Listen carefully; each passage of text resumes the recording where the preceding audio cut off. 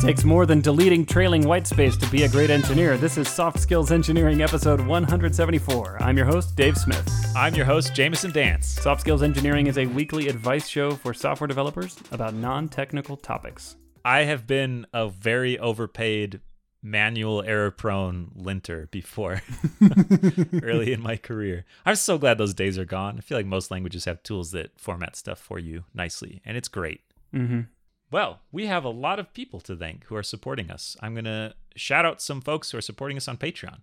Thank you to Matthew Voidovich, the Agile Ventures Charity, Ted Nugent, Crash Bandicoot, Zach Grannon, This Engineer Goes Up to 11, Luis Santos, Nick Cantar, Vinlock, Taras Karuk, Sean, Sunnytide, Dimitri Janssen, Brittany Ellick, Florian Tatzel, Sonic the Hedgehog, Ivor Robotnik, Murray Rousseau, Chris Hogan, and Stanley Tactical Radio. Thank you to those folks who are supporting us at the level where we shout them out every week. And thank you to new supporters, Eve Gherkin, G. Josh John, Latina Developer, and the letter J. Thank you to those folks who are new supporters and are getting a one-time shout out. And if you want to support the show, you can go to softskills.audio and click support us on Patreon, and you will get an invite to our wonderful Slack community. We send them out every month, and we just sent out a bunch of them, and there are new folks joining, and it's great. It's great to see all the energy and excitement and new perspectives and stories. Yeah, it is awesome. Truly. Speaking of awesome, we had an awesome listener write in with a question. Shall I read it? Please. I say that first, like it's... I'm just like in awe of your transition, though. Which has now been shattered. Yeah, mine is usually like, well, question time, huh? The transition of awkward silence. Although I gotta say, I said that as if this was like the first time we've had someone write in. That is not the case. we have not been making up all these questions for the last 3 years. Finally, a real human.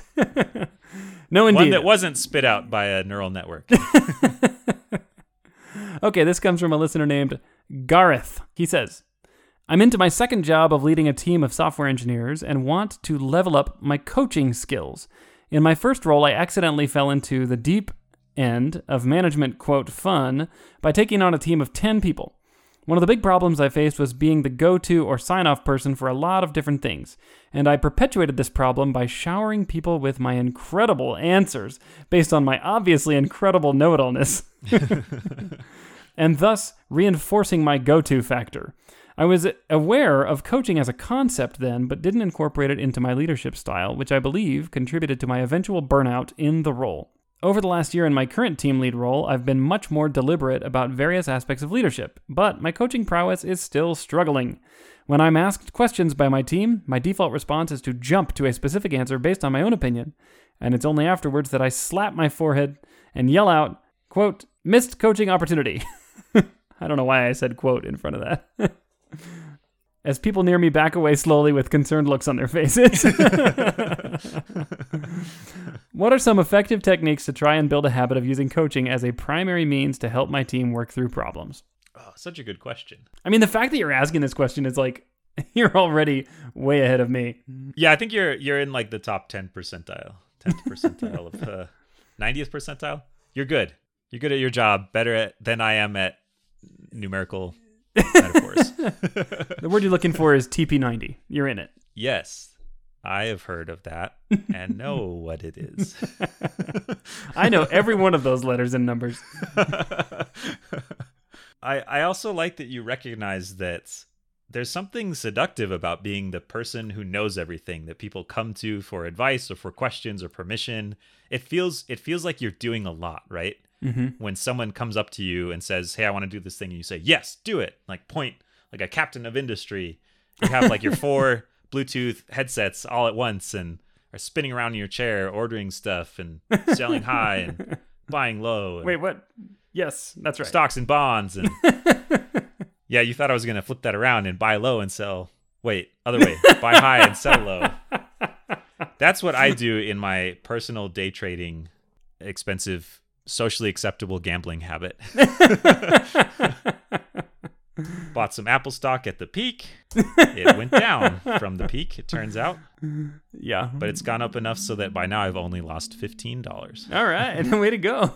Yeah. Anyways, tangent. Get out of here, tangent. Go away, you. Oh my gosh. I'm just saying this is it's an exciting feeling. Being a team lead can feel like you're not doing something that often. So it fills this gap of like, what am I actually doing? Oh, what I'm doing is telling people what to do and solving their problems and giving them advice and things. So I can see why people tend to fall into this, especially because people that get promoted to team lead are usually capable and usually know what to do or are used to knowing what to do. That's how they kind of perform well in the organization to get recognized to move up to that level. Yeah. So how do you avoid that trap? Who says it's a trap? I mean, what if you just love being the hero all the time? I think the question asker answered it. Oh, they gave a name. Gareth. I think Gareth answered it because it can lead to burnout. If you're the single dependency for everything, then it turns out you can never sleep, you can never go on vacation, or everything falls apart without you. And you're training your team to not do anything without you. That's right. You're also training your team to resent you because you've become so indispensable that you are like a crutch for them. Yeah. Yeah, I think that's a good way to turn the corner, that it can feel good temporarily for you, but you're not helping the team grow. And that's one of the products that you're supposed to produce on as a team lead is the team's output, and the other product is kind of the growth of the people on the team, which leads into more output. It's just kind of a longer cycle than the immediate actions you take to increase output. So you could look at that as another responsibility. Your responsibility is to help the team grow and help them get better at their jobs, and you do that by coaching. So we've kind of laid out the problem, which I guess the question asker already did. Yeah, and actually better than we did. Let's be honest. Some that's got to fill this airtime though. Okay, it's not going to fill itself. Okay, so that's the problem. What are some techniques to try to build a habit of using coaching instead of rushing in and being the hero? And I think one thing you have to do is you have to get used to, what's the word? Not making people feel uncomfortable, but being used to the idea that you're not going to take away people's discomfort immediately. In fact, you might make their discomfort more uncomfortable. What do you mean? Well, like if someone comes to you with a problem and you have an answer, your instinct is to immediately resolve their problem and give them the answer. But maybe the better thing to do in this situation is to say, yeah, I understand you have this problem. What do you want to do? And just let them talk through it. And this means that you're not going to cure it instantly. Okay. Yeah, you're not gonna make everything go away. You're not gonna solve every problem for them. Like I think what I'm saying is learning to help people solve their problems such that they grow while solving it instead of giving them the answers. So how do you balance that with the fact that they might solve it in a different way than you would, which automatically means worse, right? Because you know the good way, and they might not do the thing. If you don't tell them do this, they might not do the thing that you want to tell them. That's right. Yeah. So there's this concept in AI called reinforcement learning. And this is when someone does something wrong, you just rage on them. Okay. just bump those weights way up That's right. And in this case, it's an actual neural network made of actual neurons that you must rage on. So you yell at them, you embarrass them, you call them out. Obviously, these are all good things to do. And then they'll do the thing that, you wanted them to do in the first place. Yeah, my understanding of the state of AI is that you lock the AI into a room and just put in front of it a television that is just playing, those weird YouTube kids algorithmically generated stuff. It's like, oh, AI, you're trying to do this to my kids, huh? Well, have a taste of your own medicine, and then just force it to suffer in this torture chamber. And then you say, now, is this a banana or a cat? Try again. Now that you've seen the price of failure. Exactly. Okay, so what do you do when someone inevitably comes up with an idea that you think is inferior by virtue of it not being your idea? Sorry, that's such a terrible thing to say. Yeah, because I'll be honest, I feel like I'm at this stage in my career where delegation and coaching is probably the thing I need to work on the most, or one of the things I need to work on the most. So I'm thinking about this stuff, and I like to be in control, and I like to be right, and I'm pretty convinced I'm right. So this is a thought that I have. By the way, my team's hiring. Yeah. Doesn't it if sound you want great? to be locked in a room with YouTube. Yeah. So there's kind of the trite answer of, well, people will come up with ideas better that you never could have thought of yourself. And that's true. That happens sometimes. but sometimes they're worse. They're not always better. And I think to answer that, I would say, hearken back to the crappy ideas that you've had in the past, and then remember how great it felt after you came to the realization that they were crappy and iterated on them and made them better, and how proud you felt to deliver something that was high quality, but that you had to pay a price to earn it. And why would you deprive these people of going through that process? I am not familiar with the thing you describe. What you're saying is you might be able to give some feedback that basically says this isn't good enough, but don't say because it's not this idea that you should be doing instead. I wasn't even getting to that part. That's way hard. Actually telling them is that. I'm just saying, okay. allow people the space and freedom to fail. And then when they fail, you Okay. want to set up, of course, you want mechanisms and safety nets to prevent catastrophic failure, but allow people to fail within a safe margin so that they can iterate on it themselves and let them feel the impact of the failure. Hopefully you haven't set up a system where you have to swoop in and say, you did that wrong. Like, you should have systems and automation and things that tell them they did it wrong. That doesn't seem realistic. I mean, so everyone has infinity more things to do than they have time to get them done. How do you have this extra time to just let someone fail for a while? I don't know. Have you ever failed? Where did you find that time? There's always time to fail. Exactly.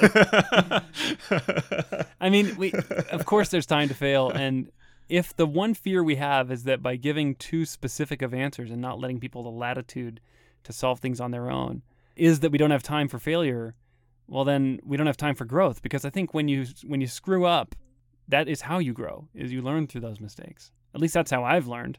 It feels like there's room for a few different sizes of feedback cycles, where one that you're saying is the feedback is the project does or does not work, and it's kind of much longer term, and you just let it play out as the team leader, the manager.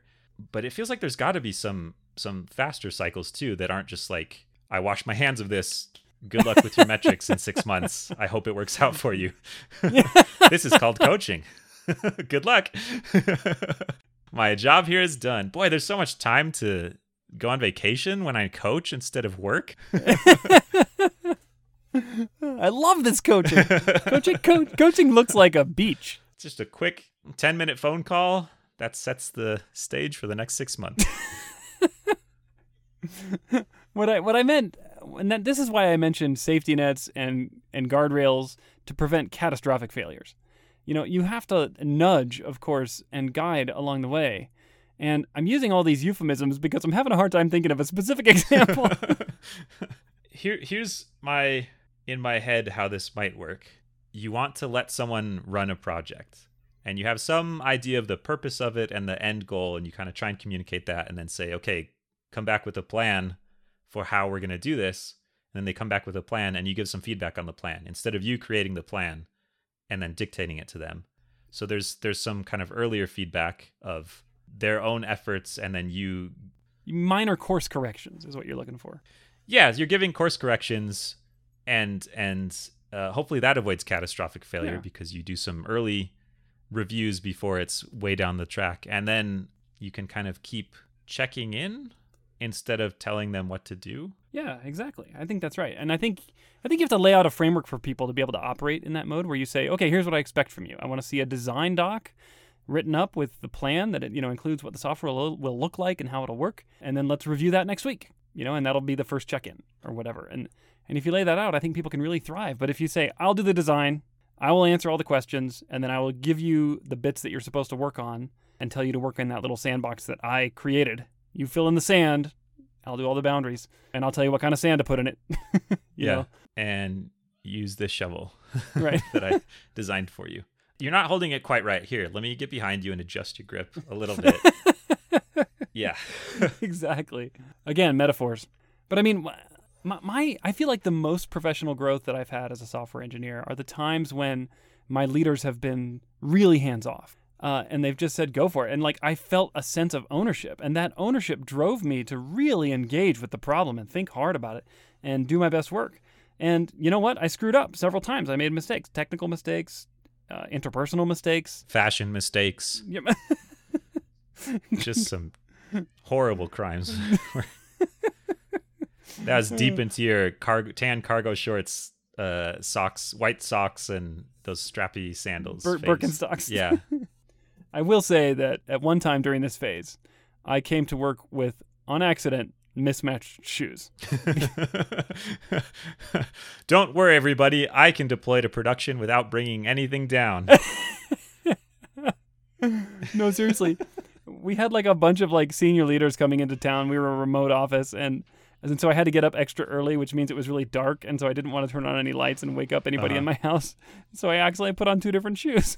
And I didn't realize till I got to work and I'm sitting in the meeting with all these, executives that I am wearing 2 different shoes. That's a bad look when you try and do the power move and kick back. Lean back in your chair, put your feet up on the desk. Oh, Dave likes Skechers and Doc Martens. Those are 2 brands he enjoys, huh?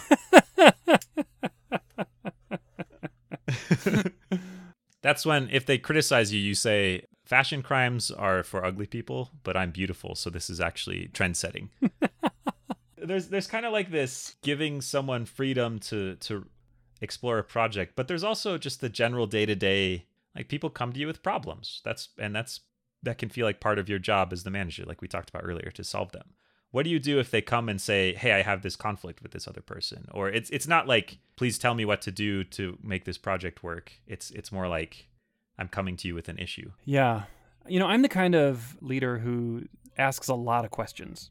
When someone brings a concern to me, especially an interpersonal concern, I'll just have question. And there's a very good chance you'll leave my office without feeling like your problem is totally resolved. And one of the questions I'll ask is, what do you think we should do? Because I really want to partner with you on solving these kinds of problems. I don't want to just turn around and be like, well, I will take care of this. You can think no more about it. It's on my plate, and I will solve all the things. Yeah, that's a really good point about asking what you think we should do. I also have had some success asking, what would you like me to do?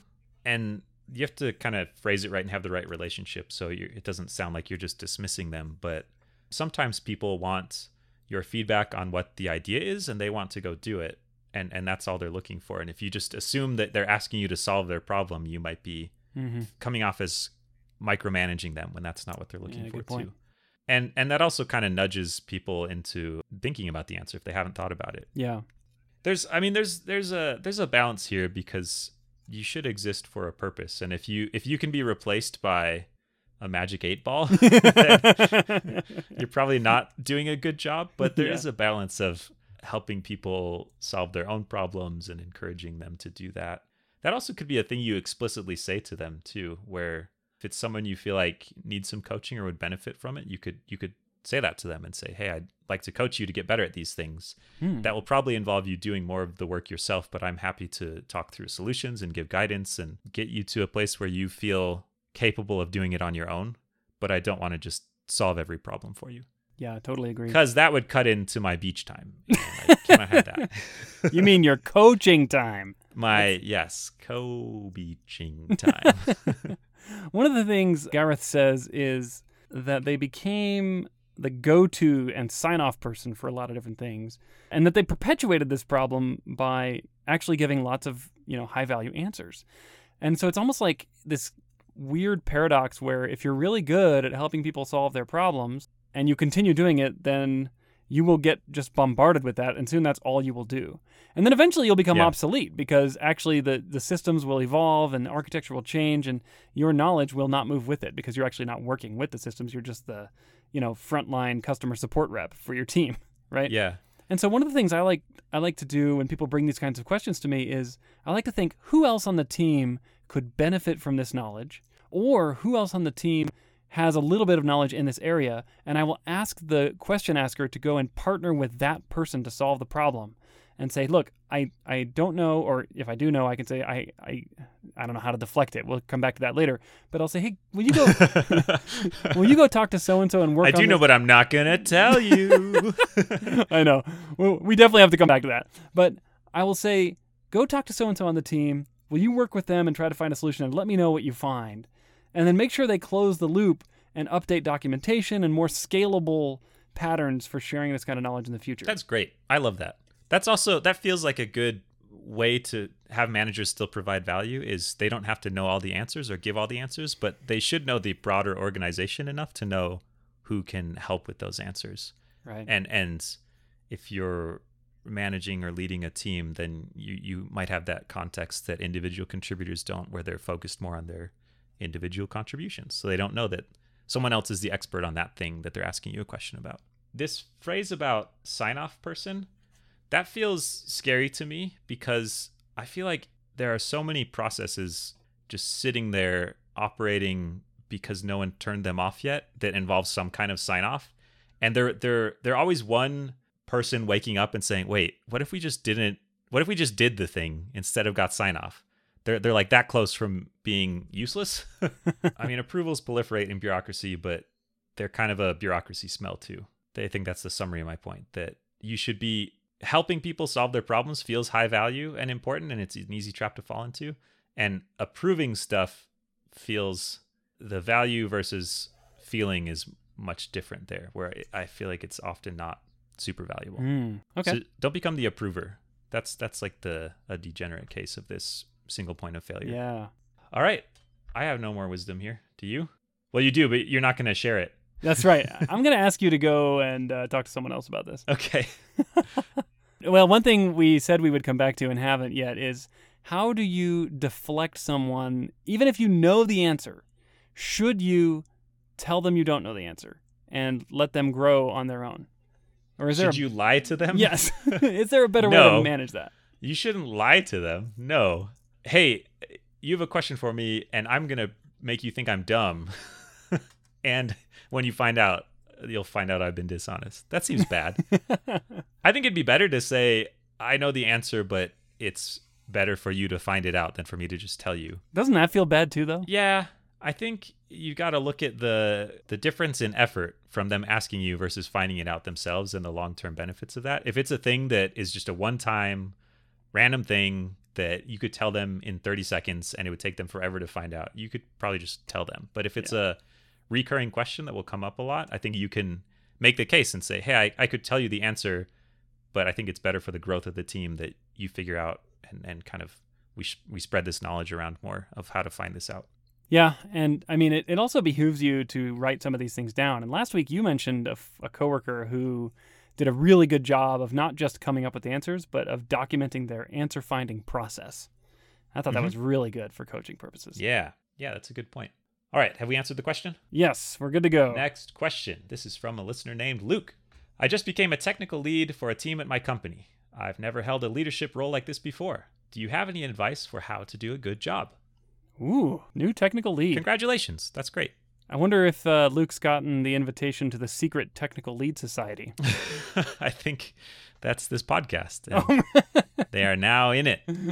Welcome. I know Luke a little bit, and I'm confident that he'll be amazing. But that doesn't answer the question.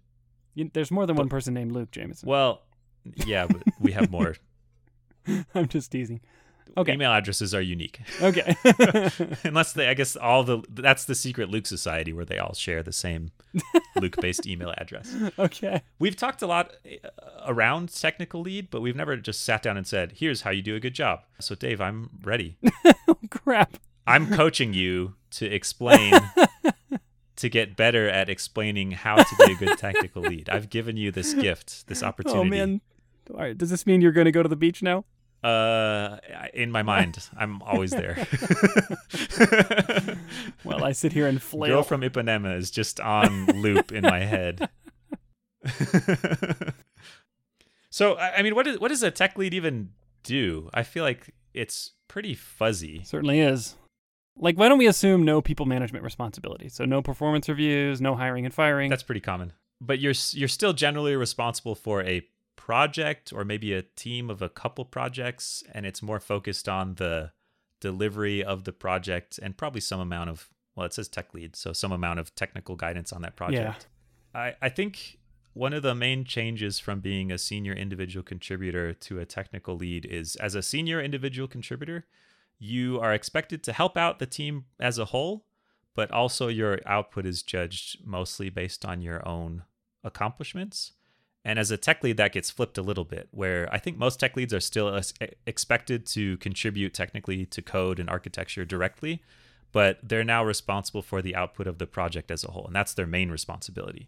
And if you are just cranking out stuff by yourself, but the project is failing, then you are failing as a tech lead. Whereas as a senior engineer, I think you could still look at that and say you're succeeding in your role, but the project has problems. I see. Okay. And it's probably like 70-30 either way, where senior engineer has some responsibility to the whole team, but it's kind of inverted those proportions in a tech lead. And I also think sometimes on most teams, individual contributors look to the tech lead for approval, for bigger decisions, and kind of look to them as the final voice. Yeah, like the tiebreaker kind of. Yeah. Or like what tech stack we're going to use or things like that. For sure. But that's, I mean, deciding on a tech stack happens at the beginning of a project, and it's only greenfield projects. And it's only greenfield projects where there's still an opening to debate a tech stack. So I don't know that happens that often. You say that we only choose a tech stack at the beginning of a project, but clearly you haven't worked in modern web development. There's lots of little on-ramps onto the project to choose a new tech stack. Yeah, I guess that's a good point. I'm just teasing. No, you're right. I mean, these are the kinds of big decisions I would look to a tech lead to make. Having said that, effective tech leads do not work in isolation, even on very big decisions. Yeah, they don't just mandate to the team. Yes. Like, I've chosen foobar. We are going to use it, right? Yeah.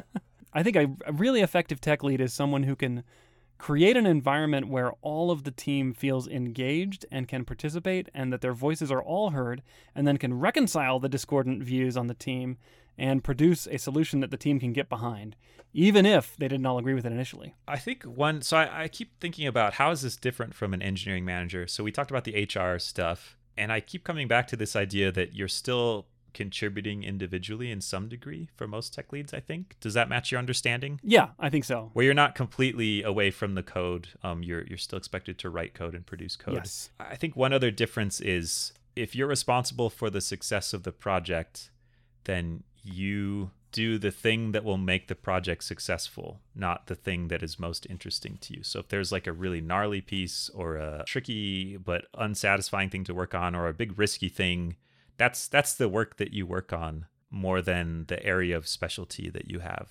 Does that make sense? Yeah, absolutely. Like you're trying to work, your individual work should go towards where it will move the project forward the most, not just what you want to work on. I mean, really, that should probably apply to every engineer on the team, but as a tech lead, I think it matters a lot more. Yeah, I think it matters a lot more. And there's this sliding scale in my head of individual contributor to someone who isn't in the code much at all. And as that scale slides, there's also like how much you get to pick stuff to do based on how fun it is. And yeah, that scale has shifted a little bit when you're a tech lead. It can still be really fun, and it's really satisfying to see a whole project get delivered. Oh yeah, absolutely. But you just might not write like the SAT solver or whatever piece of it that seems super cool to you. Exactly. I think another good piece of advice I've gotten as a tech lead is when you want to empower your team, right? Because really, if you are working in isolation and maybe you're super amazing and you're making all these decisions, but the team is just kind of doing what you say, you're not actually as a team producing as much value as you could. And so one of the phrases I've heard given as advice that I really liked is once the team has line of sight to a solution, you should back off and let them run that solution to the end. I like that. Makes sense. Another wrinkle we haven't talked about yet is communication. And as a tech lead, I think it's much more expected that you'll be the point of contact for status of the project, both to other people on the team and to external teams. So you kind of have to have what's going on for the whole project in your head, and people want to know when's it going to be done and what are you blocked on and how's it coming and what's going well. And you're usually the person they look to for that status in my experience. Definitely. Whereas as an individual contributor, they might ask you for your specific thing, but if it's some other part of the project you're not connected to, then you just say, I don't know. Yeah. I think another thing you have to learn to do as a tech lead that you didn't have to do as much is time management. Whereas previously as an individual contributor, you look at your day and you say, okay, I've got 8 hours and I've got these Jira tickets to work on. I guess I'll just work on these Jira tickets. But as a tech lead, you're looking at your day and you're going, okay, I've got no block of time longer than 1 hour that's not interrupted by meetings. I've got, 50 emails to respond to from other teams and other managers or other departments. And I just have so many competing priorities now that you have to learn how to manage that stuff. And I think that's a challenge and a new thing for a lot of tech leads that are new to it. That makes sense. I think the most challenging part is the requirement to develop extensive martial arts skills. That was surprising to me, but it just like anything, it gets better with practice, and eventually you too will be able to kill an intruder with your bare hands. That's the thing you learn in the Tech Lead Club that you That's joined. right. The secret Tech Lead Society. Your email's on the way. Yeah. So what about partnering with engineering management? So we talked about how there's not people management with this position usually. So there's someone else handling that stuff. And as a tech lead, there's often there's a manager responsible for the same people you are sometimes, or sometimes it's someone who manages multiple teams. How do you partner with them as a tech lead? What feedback do you give them? What do they give you? Yeah, this is super important. I think with your manager, they're actually going to come to you with questions that might make you uncomfortable at first, where they might need to know about people's performance, for example. And you'll have to say, like, this person's performing above my expectations or below, and that'll be a data point that the manager uses. And so you probably will be dabbling in people management, but even though the buck stops with the people manager. The other thing is you'll probably have a lot more influence over the product roadmap than you had before, where you need to be talking to product managers, challenging assumptions, making sure that they understand the engineering effort required to deliver certain features. They understand dependencies. It's like, well, you may not know this, but this one little feature is going to have this huge boulder that needs to be done before it can be done, even though it seems small. Your job is to call those things out, but you have to do that balancing act of being challenging to ideas that you think are harmful, but while also making sure that they know you're their partner and that you're here to support them. Yeah. Have we answered the question?